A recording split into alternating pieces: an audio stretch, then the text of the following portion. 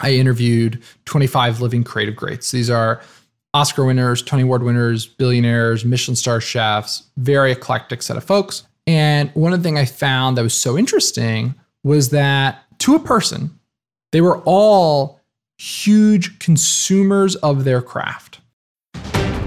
Welcome to Creative Elements, a show where we talk to your favorite creators and learn what it takes to make a living from your art and creativity. I'm your host, Jay Klaus. Let's start the show.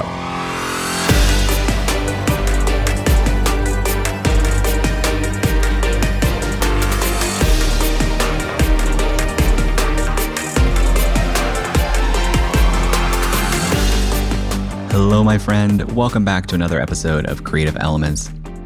You know, there's actually a blog post that I wrote back in 2015 titled, "Can We Stop Using Creative as a Noun?"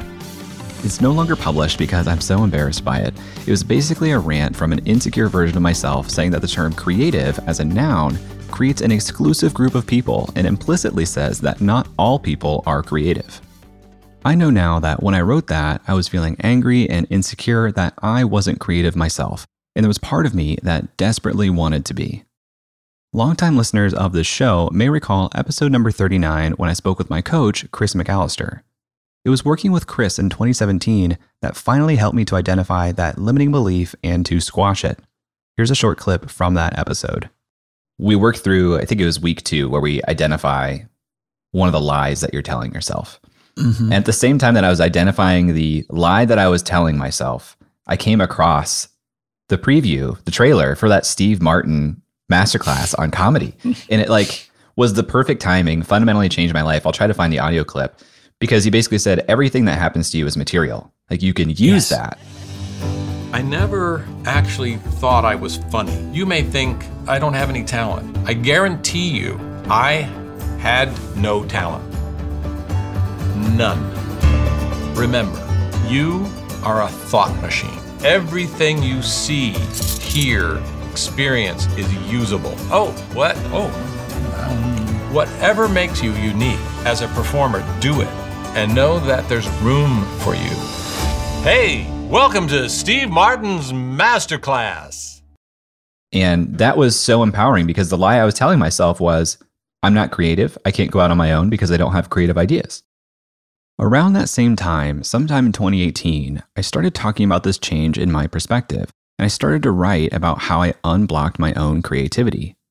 And one of my friends asked me, have you read The Creative Curve by Allen Gannett? The Creative Curve is a book that shows how the creative process can be learned by anyone. Allen interviewed everyone from billionaires to neuroscientists and developed 4 steps backed by science that you can follow to achieve creative success. I hadn't read it, but it put the book and the author, Allen Gannett, onto my radar. Fast forward to March of this year, and I was tagged on Twitter by a tweet from Ali Merritt saying, "Okay, Jay Klaus and Allen, do you two hang out? Because you should. Every time I read something from either of you, I feel smarter, more empathetic, and more connected to my fellow humans. Please connect and do a podcast or something together. Sunshine Levin and I need this." So thanks to Ali and Sunshine, Allen and I connected on Twitter, scheduled an interview, and the world has come full circle. I knew Allen had written The Creative Curve, but I didn't know about his story before that. In 2012, Allen started TrackMaven, a marketing analytics platform that large brands such as GE and the NBA and high-growth startups such as Dollar Shave Club and MailChimp have used to power data-driven creativity. And in October 2018, TrackMaven merged with Skyward, the leading content marketing platform. And around that same time is when Allen published The Creative Curve, which he says stemmed out of conversations he was having while running TrackMaven. One of the big things you do as CEO is you spend a lot of time talking to customers and prospects. And so I was having these conversations with marketers sort of from the get-go. And one of the things that was really evident was that there was a lot of insecurity and self-doubt in marketers. They would say things to me like, oh, I'm just not that creative. And so I think that had started to rub me the wrong way. And I'm always someone who, when I get frustrated, I tend to say something. And so I think I was just a bit frustrated. And so this speech was in part sort of a way of dealing with that frustration in a way that I thought would help people and maybe unblock some of those thoughts, which I think are pretty destructive. This idea of, oh, I'm not so-and-so. I think anytime you start to, in your identity, say, I'm not something, I think that's pretty detrimental. The Creative Curve was published by Penguin Random House, which is a big publisher and a big deal for a first-time author. I had a very romantic process for my first book that was much, I would be lying if I said it was like toiling. It was sort of a snowball of fortunate events. And don't worry, we talk about all of those fortunate events. In this episode, we talk about how Alan built TrackMaven into a multi-million-dollar company in his 20s, the challenges that come from being ambitious, how to receive feedback, strengthening your innate creativity, and how all the inputs we receive better inform our creative work.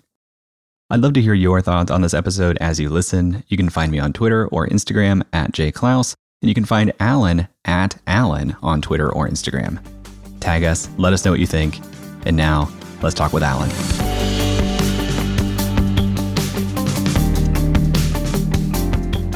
I have been doing some version of technology-related stuff since maybe 2008, 2009 when I was in high school. I was starting online websites I remember I started one that was sort of like a pop punk review news source type thing. I was like, a pop punk kid from New Jersey. And then when I was in college was sort of the moment when social networks were really taking off in terms of cultural awareness. So the movie Social Network came out maybe in like 2011. At that point, big tech was like, could only do good things. Obviously that's changed a lot since then, but that was a time when like big tech was amazing. And so I had been doing a bunch of very sort of digital marketing things and had developed a reputation locally as sort of like a guy who got digital marketing. And I ended up meeting someone who became sort of a mentor who was a SaaS entrepreneur. And he was like, hey, why don't you come be CMO of my SaaS company? And I was still in college and it was like a full-time job. And I was like, okay, sure. That sounds great. Let's do it. And so I started taking all my classes at night and I took this full-time job as CMO of this, 10-person venture-backed SaaS company. And me and the CEO of that company, he was really busy. He had a lot of things going on. He had this idea for doing a SaaS-focused startup accelerator. Back in 2012, when this happened, startup accelerators were not as prevalent as they were today. Like there was YC and Techstars, but now there's 700 of them. And so I think he was sort of like, Alan's responsible and able to get things done. So he made me an equal partner in that, which was a lot of responsibility and really interesting, but I learned a ton. And that fund that did the accelerator actually became a pretty successful fund, which was cool to see. And so I sort of stumbled my way into SaaS. And I think what I liked about SaaS is that it's very, very logical. It's very practical. So software as a service, there's a lot of metrics. You can track everything.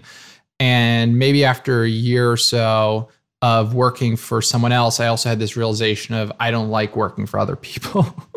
And so I started my own company in part as a reaction to that and as part of just being like, I need to do my own thing. Let me back up to this moment where you were in college and offered a CMO position for a venture-backed company. You mentioned you were doing this digital marketing type stuff on the side, this pop punk website.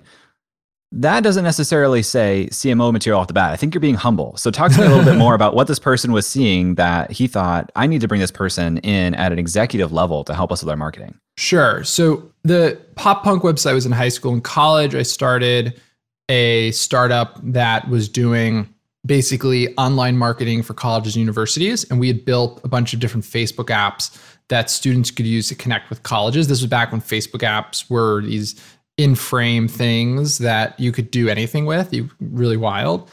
And we bootstrapped and we spent half of our month doing consulting, building websites for other people, and half our month building the startup. And in doing that, it was just one of these things where we captured a pretty good amount of attention, I think relative to our maybe intentions, where we didn't raise millions of dollars. We were scrapping by, but we were pretty good at getting attention and growing stuff. And so I think locally people sort of knew, oh, okay, that guy, he like gets marketing, he gets PR, he gets that stuff. And, I think what happened with my mentor was, he recruited me. And I think it was more of like, he wanted me to work with him. And I think I was like, well, I want to be CMO. And he was like, okay. And so, that's great negotiation.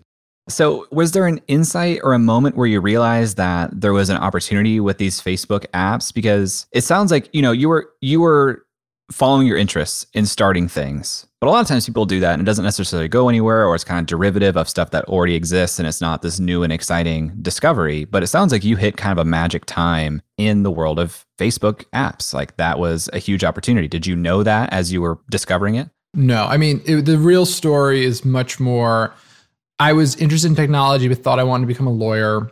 I went to school to get a political science degree. And then I was like, shit, this is so slow. And everyone I know who's a lawyer is frustrated that they're a lawyer. Like, why am I doing this? And I think I realized that I'm very, very impatient. And so I was, what could I do that would work well with a sense of impatience? And since tech was so sort of in the conversation and in the air at that point, I was like, well, I could do that. And I think I just, started doing things, and, the startups and the ideas and the projects I was building, all of them had to be marketed, they had to be distributed. And so that's sort of how I sort of stumbled my way into digital marketing and Facebook marketing. And it happened to be a really good time to do that because people weren't very good at it yet. The markets were very inefficient. You could get Facebook ads that were wildly successful for very small amounts of money because people didn't really spend money there yet in the same way they do today, where it's like a very professional operation. And so, I think it was a bit of a right time, right place. I would hope if the same situation happened today, I would have stumbled my way into TikTok ads and, whatever would be the contemporary equivalent. But I don't know, maybe it was just luck. Part of the reason why I'm sticking on this point so long is because I'm jealous, honestly, because I think we were in college about the same time, and I was going to parties and I was playing Flip Cup and beer pong and stuff. And it sounds like you had a lot of ambition that was driving you towards trying new things and finding your way into this world very actively. And I was wondering what was driving you to do that. I would say definitely was ambitious, but I don't know if that's a good thing, like in a normative sense. So I think we sort of assume that ambition's a good thing. But if I look back, I didn't have much sense of clarity of purpose. I was sort of moving forward because I thought I needed to move forward. I thought I needed to prove myself. This is like a much longer answer, but, I just generally think I had a chip on my shoulder for a large number of reasons. And I think there was this sort of subconscious drive to prove myself very, very quickly. And so I was, I graduated college, even with a year of it being night school in 2.5 years. I was moving incredibly quickly. I think mostly just because I wanted to sort of make a point to the world. But I don't know, looking now back, with 10 or 11 years of hindsight, just turned 30. And I don't know, looking back, if that was a particularly good or healthy or correct, and it's no way to know. But I don't know if that was the right decision. Like, I don't think those things made me particularly happier than other decisions would have made me, for example. Yeah. Well, it's an interesting question. Like, what is the quote unquote right decision? I turn 30 here in like 3 months. And I would say I'm in a place now where I'm trying to move forward with that same type of velocity and prove myself. And I have this ambition. And we just bought a house. We moved in. And I'm asking myself, Mazel. Thank you. And I'm asking myself, why am I not just making more time to enjoy this? So I don't know that, there's a right or wrong time to do that in your life. I do feel like I have some grounding and some clarity around who I am, which is nice. But part of me wishes that I was doing this type of pace even earlier as you were, because as we'll get into here shortly, it's opened up some doors for you and a lot of new opportunities. The first of which sounds like, you said you didn't love having a boss. So you started your own company then. And you said part of that was in reaction, but that company, with the benefit of hindsight, I know had some success. We're talking about TrackMaven here. What insight did you have to say this is a company worth starting? Or did you get lucky and start a thing because you wanted to start a thing and it happened to find success? I would say that I was doing in marketing work at the time, this was 2012, there was all these new digital platforms and I was spending a lot of time building reports, but it was really tedious and really time consuming. And so I had this idea where I was like, clearly there should be a piece of software here. And I think that matched time-wise with my sort of feeling of I shouldn't be working for someone else. Like, I don't enjoy this. I need to do my own thing. And so again, I don't know if there was some like deep sense of purpose with, analytics. I've always liked I'm very much a logical systems thinker. I overthink things. I'm very data driven in decisions I make generally. And so I think there was some natural proclivities towards that, but I don't know, if that was necessarily like my purpose in life.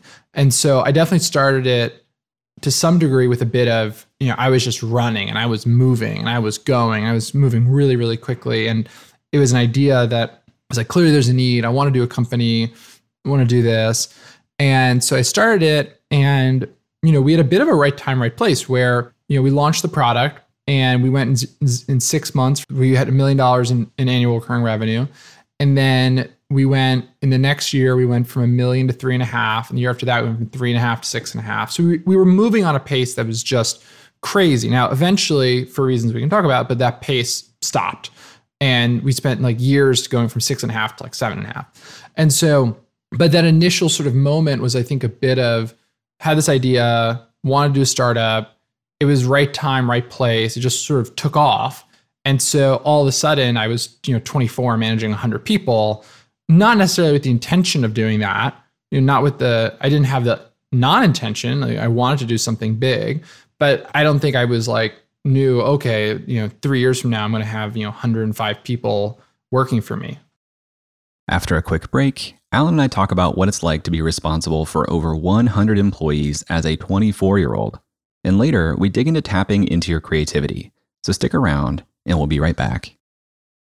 If you know me, you know how much I believe in memberships. My membership is the core of my business, and earning an income directly from your audience is one of the most sustainable ways for you to become a professional creator too. So I want to tell you about today's sponsor, Uscreen.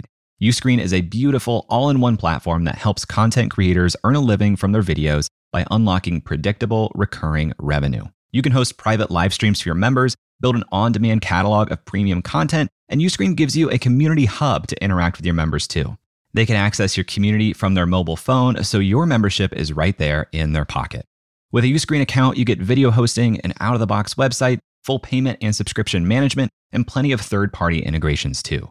And Uscreen makes it easy to get set up. You get access to powerful website themes that are fully brandable with no coding skills required. Uscreen will even provide a dedicated success manager for you. Just about anyone that wants to make money from their content can do it with Uscreen. It's perfect for coaches, authors, influencers, and entrepreneurs in just about any niche. Right now, Uscreen is used by creators in fitness, education, news, kids entertainment, and more. That includes Yoga with Adriene and Creator Now, just to name a couple. Uscreen is the platform for building a video membership site that is great for generating a sustainable income for professional creators. If you create video content for your audience, I highly recommend checking it out. If you're interested in learning more about Uscreen, visit uscreen.link/J. That's uscreen.link/J, and let them know that I sent you. This episode is sponsored by Podcast Movement. For the past decade, Podcast Movement has organized the world's largest gathering of podcasters, featuring thousands of attendees, hundreds of breakout sessions, panels, and workshops, plus the largest trade show in podcasting. Podcast Movement helps podcasters of all experience levels create, grow, and profit from their show. It's suitable for beginners, but you'll also have the opportunity to meet some of the biggest names in the industry. I've been to several Podcast Movement events, and not only is the programming incredible, but the culture and vibe are incredible too. It attracts thoughtful, empathetic, and collaborative people, which makes sense when you think about the medium of podcasting. Podcast Movement hosts 2 events per year. The first just wrapped up, but their flagship conference is happening August 19th through the 22nd in Washington, D.C. Attendees have the freedom to choose their own adventure across several different stages throughout the 4-day event, not to mention dozens of amazing networking events, parties, and the expo hall floor. Tracks include podcast creation, video and live streaming, industry professional, plus several stages of curated programming from some of the top companies in podcasting. It's truly a unique event, and if you are a podcaster, I cannot recommend it enough. Right now, tickets are available at super duper early bird pricing. And as a Creator Science listener, you can save $50 on top of that by visiting podcastmovement.com/science. That's podcastmovement.com/science. Welcome back. Alan had just told us that as a 24-year-old, the company he started had more than 100 employees. I think back to being 24, and I can't imagine having that type of responsibility. So I asked Alan what that felt like at the time. At times, it was the most wonderful, magical ride you could possibly imagine. So, it was learning, it was earning, right? Because on paper, you're like seeing the value of your, company grow. It felt like you're building something significant. You're building up people. Obviously, when you're growing that fast, the people that you work with are able to also grow really quickly because there's a lot of opportunities for growth. And so that feels very good. There's a sense of self-efficacy and just, oh, wow, I can do something like this. Like I have the ability to do it. And that's a permanent change, right? That's something where once you do it once and oh, I can do this, you have a permanent mindset shift of, oh, I could always do this again. It might not work sometimes, but I know I can do it, which is a very liberating feeling, that feeling of self-efficacy.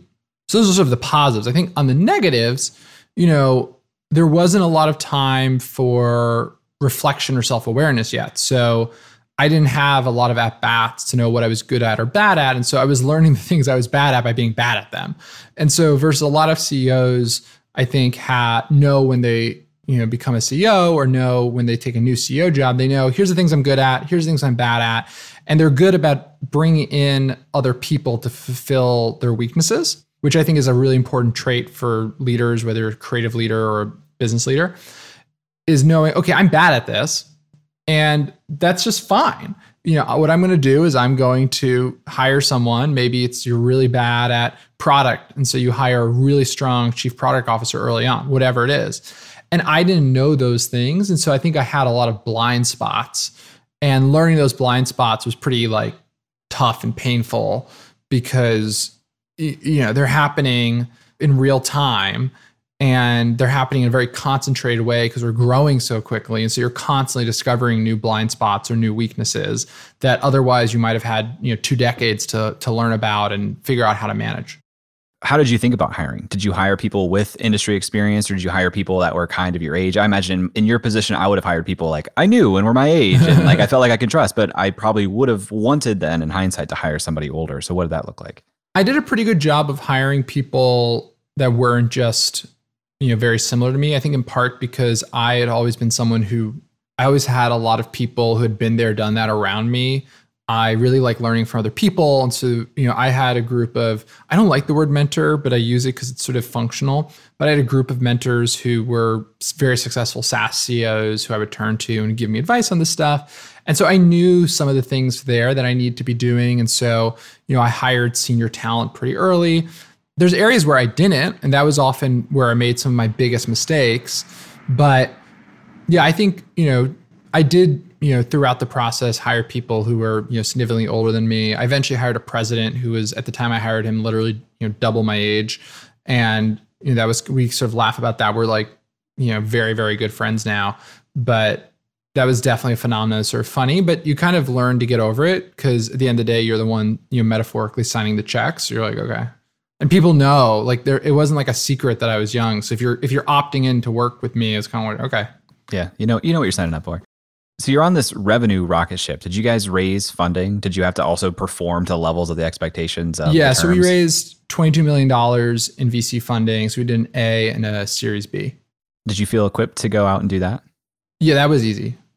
I mean, when you're growing really fast, raising money is super easy. When you're not growing fast, raising money is very hard, which I've also had to do. And that is very, very, very difficult. And so fundraising is a bit of when the going is good, it's very good. And when the going is bad, it's very bad. There's very few outcomes that are sort of in the middle.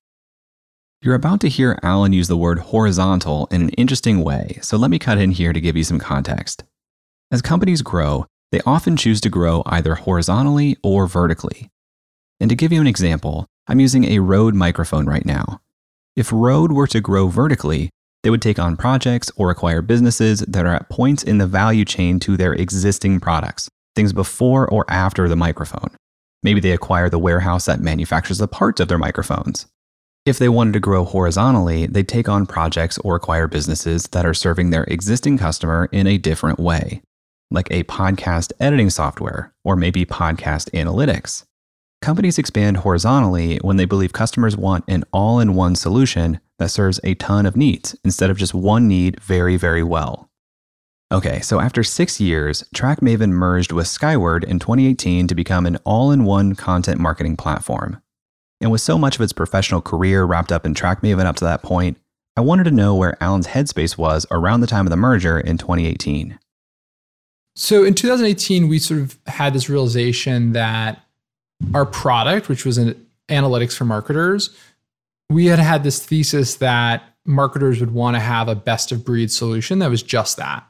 And that thesis turned out to be wrong. Marketers wanted a very horizontal platform, that analytics was a piece of the puzzle. And we had made the wrong, and by we, I mean I, had made the wrong path in terms of we went this sort of best of breed route.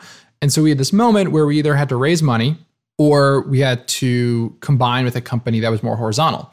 And so we looked at a lot of options. We talked to a lot of different people. You know, we got term sheets for raising money, even though it was incredibly grueling. And eventually what we decided was that the best thing for the business, the customers, our investors, was to merge with a company that was in this sort of horizontal product position where they needed to have an analytics tool. And so we ended up merging Skyward, which is a really great content marketing platform. Just got Gartner, was in the new Gartner report as like one of the leaders, but they didn't have a strong analytics function yet. And so where we realized that we had this gap, they had a gap, and there's sort of a nice, perfect little match right there. How did that feel to take this baby that you had started 6 years ago and built into this rocket ship, and now you hit more turbulent waters? How did you feel as a still 20-something? Yeah. You know, it's definitely a weird feeling. There's a sense of identity when you're running a company and you have a job like that that's very integrated with the company. And so that can be sort of weird. But, you know, it was so much work. And so there's a sense on one dimension of relief.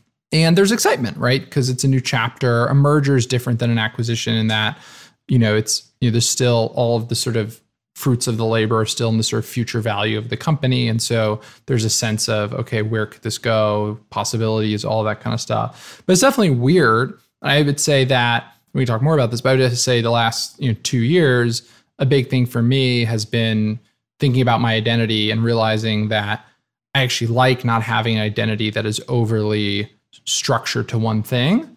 And I find that that can throw people off quite a bit, even though it's actually pretty healthy, I think, to have an identity that isn't, just this is me, this is my job, that's who I am.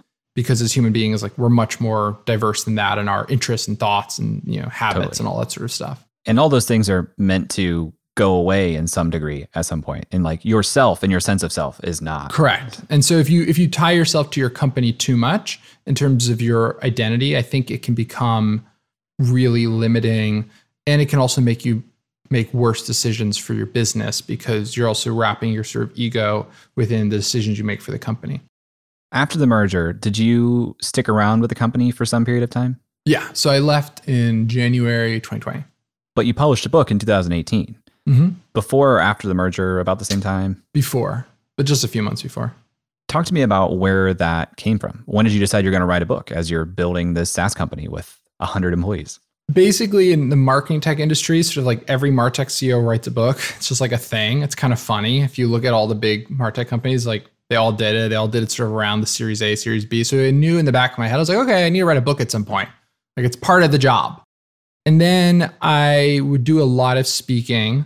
And I gave this speech about sort of the mythologies around creativity. And, because I was speaking to marketers who have a lot of feelings about whether or not they're creative, and they can get sometimes a little tied up about it. And I would always argue that they are. And I gave this speech about the myths of creativity and what creativity really is. And the speech really resonated with people in a way that took me aback a bit. And so I had casually mentioned to a friend who is a published author that I had this idea that maybe it could be a book. And he was like, yeah, that absolutely should be a book. And he said, you should talk to my agent. And so he introduced me to his book agent. His book agent was like, yes, this should be a book. Like, I want to do it. And his book agent turned out to be this agent, Jim Levine, who's basically a super agent. He's Ray Dalio's agent. He's Eric Schmidt's agent. He's, somehow my agent. And so I didn't know that. I was just talking to the first person I talked to. And then, so we sold the book to a, major publisher. And when do you think that meeting was about? If the book published in 2018, how early before that had you had that conversation? Probably sometime in mid 2015. And how long do you think you spent writing the book?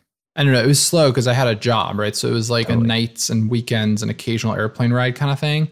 Probably all in maybe 18 to 24 months.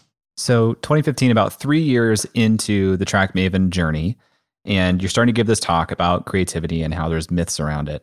And this is interesting to me because when I interact with people in the world around me, oftentimes people who identify as creative and people who identify as data nerds are not the same person. And it sounds like you did not have that struggle. You believed in both. Correct. I think that they're essential. Now, on creative teams, sometimes creative teams can be comprised of people that are maybe more siloed in one or the other, but you need to have both. And I think a lot of people actually are both. I just think we often have these narrow definitions of data that are sort of silly. So, a lot of screenwriters, for example, are very notes driven. So they, send their screenplay to people, they ask for feedback, they get feedback. Those notes are a form of data. It's more qualitative data, but it is definitely data. And so I think we have maybe this overly narrow image of quote unquote data that then makes creative people think, oh, that's not me. But in reality, every good creative should be data driven in the sense that they incorporate feedback into their creative process. We can talk more about why it's important. But there's lots of evidence that if you look at the most successful creatives, they are pretty aware about listening to their audience and getting external feedback, which is all a form of data. When we come back, Alan and I talk about how to give and receive useful feedback without making someone feel defensive. And then we dive into what he learned from the 25 creative greats that he interviewed for the Creative Curve, right after this. Welcome back to my conversation with Alan Gannett, the author of The Creative Curve. We were just talking about feedback. And the thing about feedback is a lot of people are pretty bad at receiving it because they take it so personally. But that feedback is such a critical input in the creative process. So I asked Alan how he learned to gracefully receive feedback. Yeah, I'd say I'm good at taking feedback in certain scenarios, situations, which is probably pretty human. We probably all have things that we're better or worse at taking feedback on. For me, when it comes to, there's in a creative process, and other people have said this, but there's a initial phase where when you're working on something, the feedback is essential to the process where you are trying to get it right. And so feedback actually is part of the process. And once you frame it like that, it actually is annoying when people don't give you direct feedback because you're like, no, I need to know what's not working. And then there's a part of the creative process. And I think this nuance is why it trips some people up. And there's a part of the creative process where you're sort of 95% the way done. You're sort of like maybe doing a little polishing, but then you really don't want feedback because you don't want to reopen the Pandora's box. And I think that for a lot of people, on both sides of that equation, it can be hard to know what to ask for and hard to know what to receive. And so whenever anyone asks me for feedback, I always ask, what kind of feedback are you looking for? Because if it's just, hey, you want me to tell you there's a couple little missed commas here, but overall I like it, or do you want me to give you like detailed structural critiques? And, and sometimes people don't know what they want. I remember I had a friend who's writing a book and he asked me for feedback. I said, what kind of feedback do you want? He's like, I want you to be as tough as possible, be as harsh as you can. And I was like, okay. And I have a lot of friends like that, and I'll give them very tough feedback and they thrive on it. And he couldn't handle it. He got very defensive. He got kind of angry. It was weird. And he was just like really frustrated about it. And I told him, I was like, look, like you asked for this and I'm happy. Like, I don't need, like, there's no, like, I'm doing this just because I think you're smart enough to incorporate it and can make it better because you asked for it. And so I think with feedback, we have to understand where we are in a process, how to ask for it. And that I think makes it all feel a lot more comfortable if we're like, okay, I need this and I want this right now. I love that. And that's a great reminder because every time I hear this idea of the follow-up question, what type of feedback do you want? Such a good question because even if they don't have an answer, at least it's forcing them to articulate. They probably implicitly have some sort of answer, right? So if they haven't thought in terms of how to answer that, do you have like categories of types of feedback that you would recommend people use? Yeah, usually it's, do you want a sort of a gut reaction? Do you want structural feedback? Or do you just want sort of, small polished type things? And so those would say probably the three sort of biggest things. Sometimes someone will just ask for you to read something, you just give like a gut Is this good? Is this bad? Is this on? Is this off? Where is this? The feedback that I think I'm pretty good at giving is detailed structural feedback, which I think is the feedback that often can be the most helpful, but you have to be in the right mindset to receive, because otherwise it can feel like, whoa, I'm being attacked, which obviously if you're asking for it is not the intent. But I think you have to be in the right mindset to receive it. And when I'm working on a book, my feedback readers are an essential part of the process. So important. Those people who are willing to do that for me, it just means the world, because I just think about my first book, The Creative Curve, and I think about the version of what it would have been like if I didn't have feedback readers, and it would be terrible. Such a gift feedback is. If you just realize that not all of it is going to be exactly relevant. Like, you need to be thankful for all of it and very careful about what you accept and move forward with. And that's a reason for asking for, I think, a lot of it, because my thing has always been with feedback readers is I try and have like 3 to 5 people read each chapter, because what I find is that, if one person's like, hey, that joke is a little weird, but then it might be worth ignoring it. But if 3 of the 5 or 4 of the 5 say, hey, Alan, this joke, I don't really get why it's funny, I'm like, okay, that has to go. And this is where creativity kind of re-enters things too, right? Because if you receive a bunch of feedback and you get some that are conflicting, which you're invariably going to get, it's kind of on you then to intuit or understand, like, what am I trying to accomplish? Who is this feedback coming from? And parse that. Because a lot of feedback that I hear is often justification of somebody's own decisions or invented because they feel like they need to provide something or they're not helping you at all. Like, sometimes people will read something and you ask for feedback and they won't really have constructive material feedback, but they almost feel like they need to invent something because you asked them. Yeah, I think that when it comes to giving and receiving feedback, you'll learn over time that there's certain people who are really good at it, and certain people who you seek out, and certain people when you're working on a project, and a lot of times authors will form sort of informal cliques or networks of other authors that they trust for feedback and give good feedback and sort of give each other feedback. So I have author friends who we have very much a multi-directional, always on sort of feedback thing. And I think it just comes down to learning who's good at that, who's willing to give it, what does that look like? And once you're able to build that network and build that, community, it can be incredibly powerful. Now that the book is out, you had the time like writing, researching, and now getting years of feedback from readers even.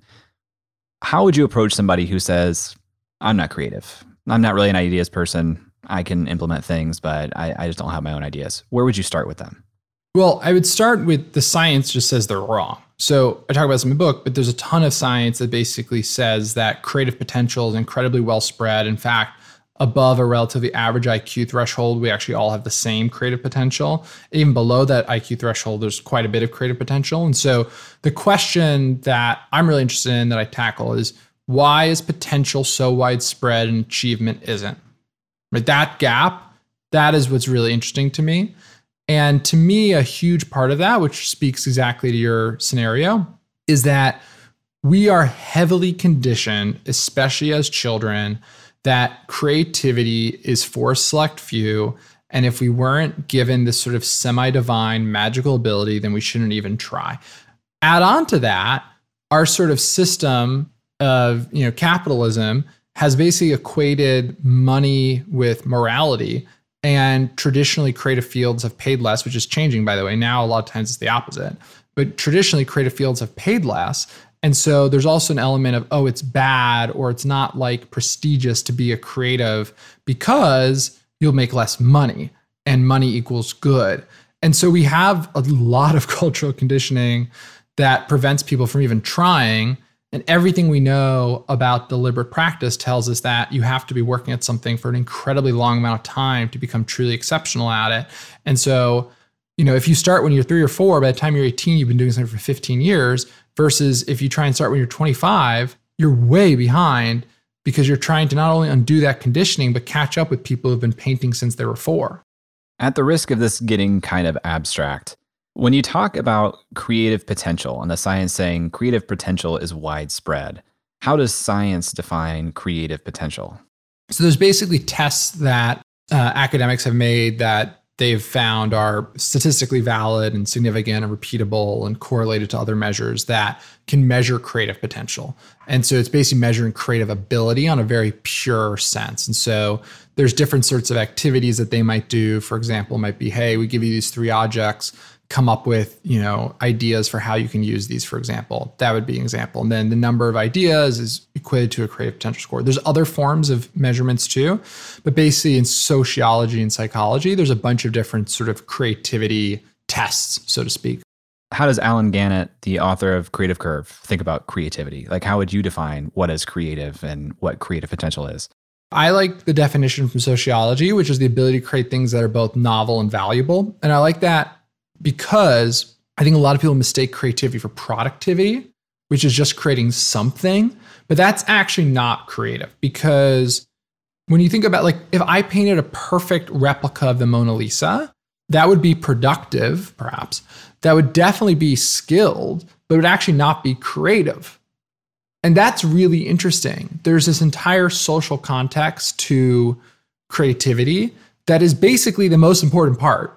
And we know that because if you think about Andy Warhol, who didn't even paint a lot of his own stuff, we would definitely say he's creative.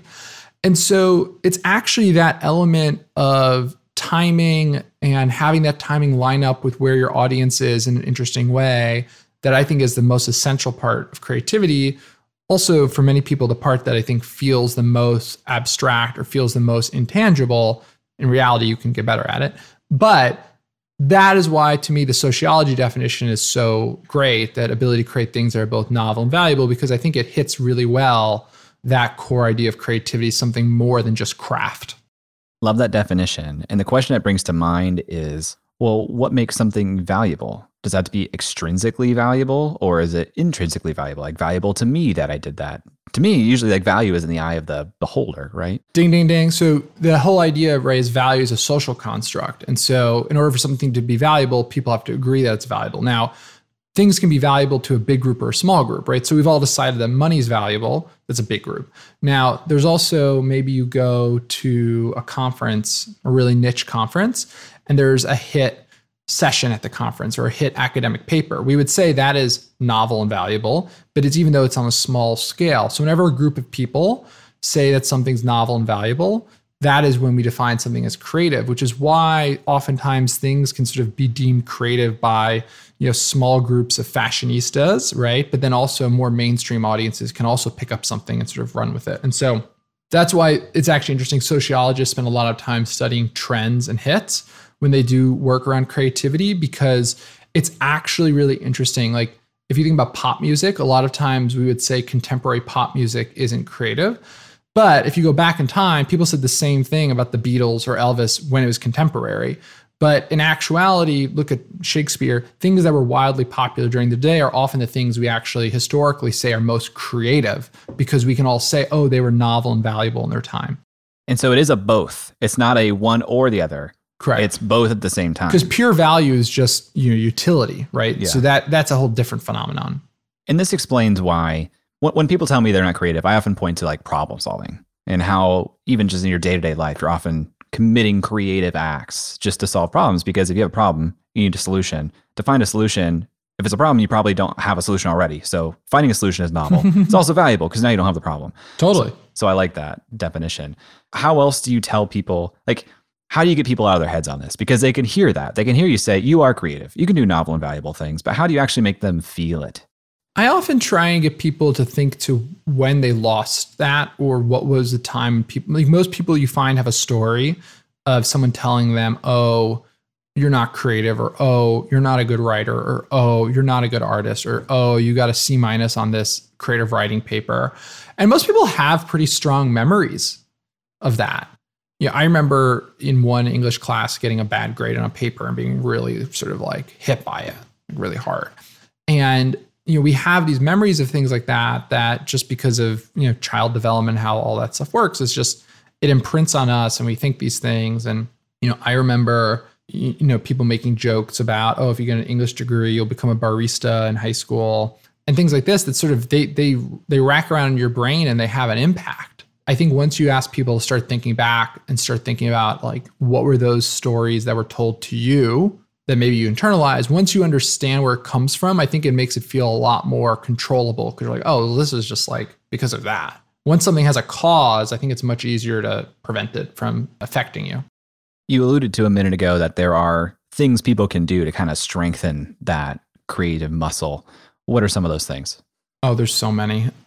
One practice that I talk about a lot in the book that I think is really underrated is a lot of times in creativity, we obsess over talking about outputs. There's a lot of research, advice on, write 1,000 words a day, do this, do that, here's a good morning routine, blah, blah, blah.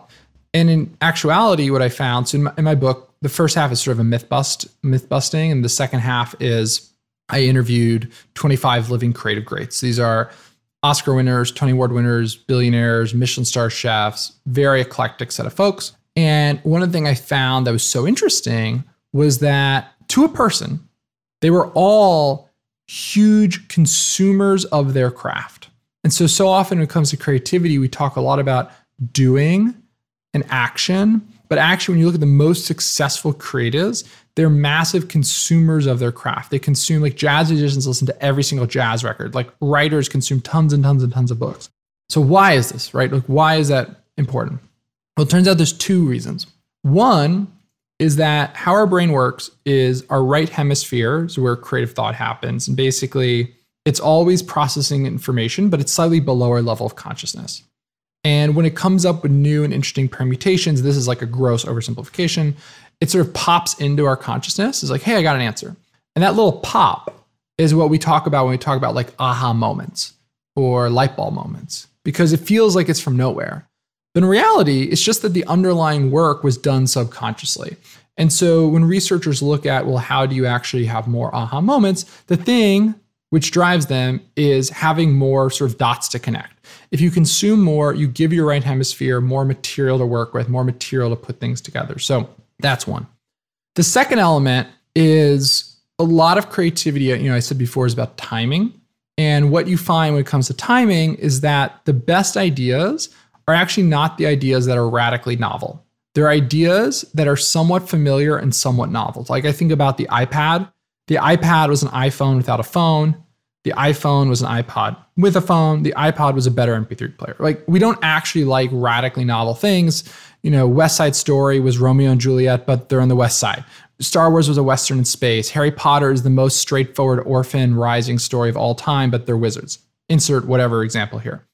And so as a result, because creativity is actually much more about taking something familiar and adding a novel twist to it, which we could spend 3 hours talking about, as a result, consumption is a hugely important thing because it allows you to know what is out there already, what will be familiar, what will be too familiar, what will be novel, what will be too novel. And so you have to really absorb sort of what your audience has sort of seen, been exposed to, if you want to create things for your audience, because you have to be able to create things that are at that right level of familiar enough to be safe and accessible, but novel enough to be intriguing and interesting and creative. I love that point. I heard a story a while back when Spotify created their Discover Weekly, which was like their big first innovation on helping you find new music. They had originally intended it to only be new music, and it took off immediately. What they found, though, was that there was a bug, and it was starting to give people music they had already listened to on Spotify. So they took that bug out, and then engagement dropped. And they realized it was because it was too new. It was too new. People needed to know that they wanted to trust that Spotify knew them because Spotify was pulling in songs that they already knew. So I talk about in the book, there was a study that was done that was really interesting that looked at, they had people listen to hit songs. And what was interesting though about this is that it was actually done prospectively. I think that's the right term. But they had done this study and they had played all sorts of random songs off MySpace. And then a few years later, one of the researchers had heard one of the songs from the study on American Idol. He was like, oh, that was one of the songs we did in that weird MySpace study. And he went back to it. And what they found is that the songs that later became hits activated the same portions of the brain in these fMRI scans. And the whole idea, which was really interesting, is that these songs have a certain familiarity that activates it. So it's not like there's some magical thing that our brain has somehow evolved to register, but rather there's certain things which give us that familiar sense, which is interesting. And so this is why, musical taste and musical sort of preferences sort of shift in mass over time. And we talk about things like disco coming in and out of style or grunge rock coming in and out of style, because eventually things become too familiar and people get bored of them. And so it's really, really important to balance those two things. I love that Spotify story. I hadn't heard that before, but that's awesome. You telling me that pop punk is going to come back in? It already is. Machine Gun Kelly. That's a good point. It's having a moment. Something you just touched on. I have to spend a little bit of time talking about this. If the best creators are consumers of their craft, where is the balance? Yeah. So I found that, there's two things. One is, what do they consume? And the thing that's really important is that they are consuming very narrowly. So this is not on Twitter. They're not consuming a little bit about a lot of things, but they're consuming a lot about a little. So that's one. Two is that they are consuming primary sources. So rather than reading synthesis about something or other people's abstraction, they're going and consuming primary source material about a specific thing. And this is important because since our right hemisphere is very good at synthesis, you want to allow it to do the work by itself. Now, primary sources, by the way, can be, for example, talking to other people, like interviewing someone in a sort of casual sense of the word is a way to absorb that. But in the book, to answer your question with more sort of specificity, what I found was that the most successful creatives spent about 3 to 4 hours of their days consuming content in their niche. So I call this the 20% principle, because when you write a book like this, you have to come up with cute names for things, and it's about 20% of your waking hours. I was sort of shocked by that because it's a lot of time. It is. It's a lot of time. I think that for a lot of people, one of the issues is we just don't have the time to do that. Now, the thing is, obviously, we don't all have the aspiration to win an Oscar or win a Tony. We maybe just want to be a bit more creative. So even if we can't spend 3 or 4 hours, maybe we can spend an hour a day. But that is where I think a lot of corporate creativity gets into trouble, because we don't give people time for the research phase of research and development, even though that input is so important. We have all this science, we have all this practice, we have all this history where we know that input is so important to creative discovery. Was this known by these people, where it was like actually directing their behavior? They knew to be this, they needed to dedicate this time, or was it compulsive? Yeah, some of them. So some of the people I interviewed talk very specifically about, I interviewed Ted Sarandos, who's now co-CEO of Netflix. But when I interviewed him, he was chief content officer. He'd been that for maybe 17 years. And he told me about, he started his career as a clerk at a video store who had decided he was going to watch every single video in the store. And then he continued to this day. He watches 3 to 4 hours of film and television every single day. And he credits that with the part of his success. He called it like, I think it was a film school and MBA all wrapped up into one, that sort of intense consumption. And, I talked to other people, for example, talked to Andrew Rosarkin, who is the Squawk Box host, but he's also the creator of Billions. He wrote the book Too Big to Fail. Has been successful in multiple different creative pathways, which I think is kind of cool. He talks about whenever he sort of is learning a new format, what he does, he goes and consumes a lot of that format. And he sort of studies it and sees like, what is the structure? What is the patterns? What's the sort of outline of what good looks like? And that's what allows him to create. And so, yeah, some people are very conscious of it. Other people, would sort of casually mention it to me, or if I asked them, how much do you read? They'd be like, probably like 3 hours a day. But it hadn't really registered that necessarily was part of their process. So it just depends on the person. How did you land these interviews? And what did they look like? I started with cold emails. And so like Ted Sarandos, I cold emailed. And then I also had some friends of friends. And it sort of snowballed where once I got the agent, I was able to sort of use that as social proof. Sure. And then once I got the first few interviews, I was able to use those names as social proof. Once I got the publisher, I was able to sort of use that as social proof. And so by the end, it became much easier to get the interviews. But it was sort of I would call it a credibility snowball sort of. Totally. Works in podcasting too. Sure. How much time were you spending with them generally? It depends. Some people I interviewed once for 45 minutes and never again. Most people I probably interviewed twice, so maybe 2 hours. It depended on the person and sort of how I decided I wanted them to fit into the book. But people were really kind and gracious about spending their time with me, which was really nice. I mean, I think also when you're writing a book on like creative genius, it's sort of a flattering thing to totally. you know. Okay, last question, because I know we got to wrap up here. You are a data nerd. You study all of this stuff. So you, after having learned all of this and now away from the SaaS company, how is this informing how you're going to spend your time as a creative moving forward? Yeah, so I'm working on a lot of different projects right now. And, I launched a podcast, and I historically have not been a huge podcast person. So before we launched the podcast, I listened to a ton of podcasts and just trying to get a sense of what works, what doesn't work, what's familiar, what's different. And that was part of how we landed on our format, which is it's a call and advice show for creators. And basically what I saw was, there's a lot of really great interview shows. So I don't really feel like there's space for more of them. Like, there's this show, there's a lot of them. And so I was like, I don't think the world needs another interview show. People have done that better than I could. And so the idea was call and advice shows are really fun. They're really popular on traditional radio, but they're not as popular on podcasts. And there's all this talk about the creator economy and the creative class, but there's not really an advice show for them. And so that was where the idea sort of came together. But that was an example of where part of what I liked about it was it's a challenge. Like, I haven't done a podcast before, and I like learning new mediums or formats because I find it intellectually really fun to be able to think backwards about how to do this right, what would it take, and piece those pieces of the puzzles together. What about your own business model? Do you want to go back to a SaaS someday, or do you want to be an independent creator with podcasts and maybe more books? I do a bunch of things now. So I do a lot of startup investing. I'm working on a second book. So yeah, I think as of right now, the plan is have a portfolio of projects, and I do a lot of speaking and sort of content. Running a company is a lot of work. It's very intense. So maybe one day, not right now though.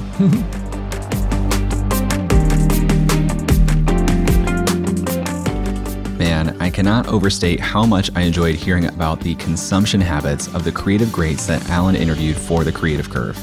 Over the last year or so, I found myself consuming more and more creative primary sources, especially film and television, and watching them through the lens of a producer. Every decision you see in a scene was someone's intentional decision, and by watching the work of great directors and producers, you start to form opinions on why they made those decisions. And it makes sense that our brains are synthesizing this information to help us make connections between what is novel but not too novel, so that we can put our own spin on things while also protecting the connection other people can feel to it. You can of course pick up Alan's book, The Creative Curve, at thecreativecurve.com, and you can follow the latest from Alan on Twitter or Instagram at Alan. Thanks to Alan for being on the show. Thank you to Emily Klaus for making the artwork for this episode. Thanks to Nathan Todhunter for mixing the show, and Brian Skeel for creating our music. If you like this episode, you can tweet at jklaus and let me know. And if you really want to say thank you, please, please, please leave a review on Apple Podcasts. Thanks for listening, and I'll talk to you next week.